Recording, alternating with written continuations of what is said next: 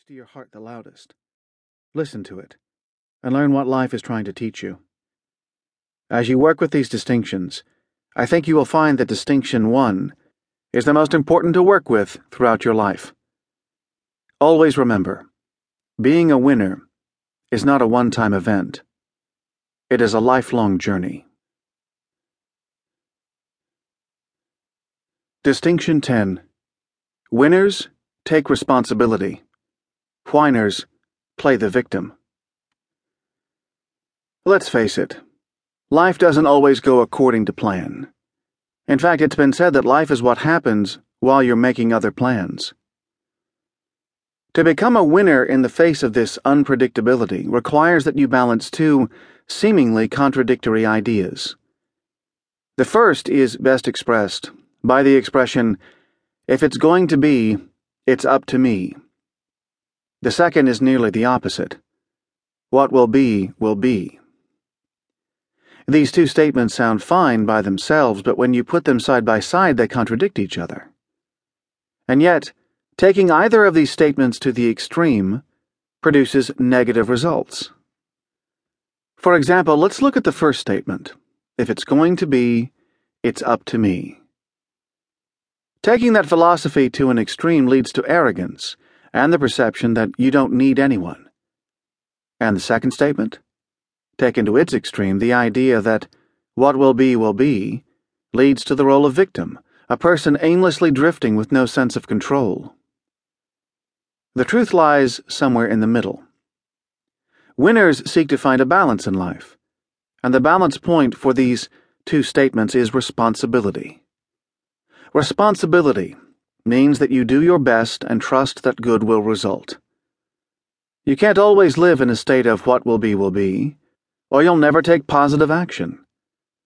You can't always live in a state of, if it's going to be, it's up to me, or you will think more highly of yourself than you should and become arrogant and judgmental.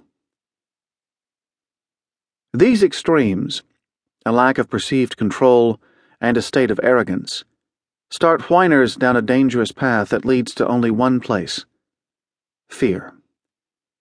That sense of fear manifests itself in people as worry, and worry is the enemy of winning.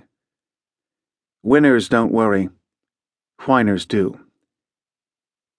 Conversely, while fear is faith that the worst will happen, winners have faith in positive outcomes.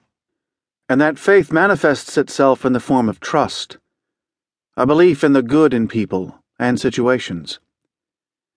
While there may be people who do not have good intentions toward you, most probably do. Winners look for those who do, and don't worry about the rest. Winners trust the intentions of others. Whiners play the victim because they allow their fears to grow into worry, their worry to grow into suspicion, and their suspicion to grow into division. You can't be a winner without others. Life is a team sport.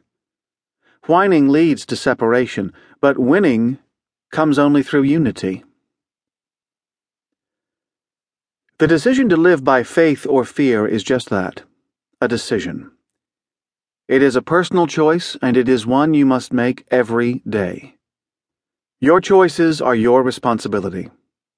A whiner thinks his choices depend on his circumstances, and that those circumstances are someone else's fault. Fear is rooted in a belief that you have no choice.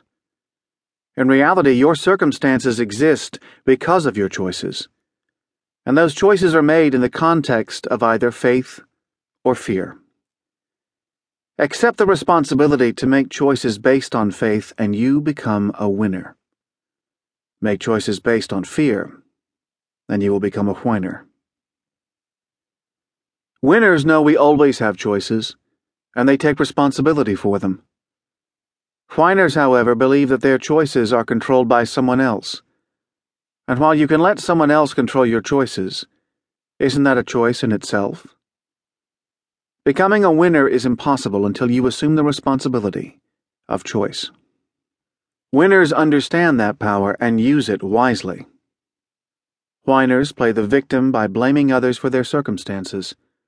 Whiners say, "If only they had done this," or "If only they hadn't done that, my life..."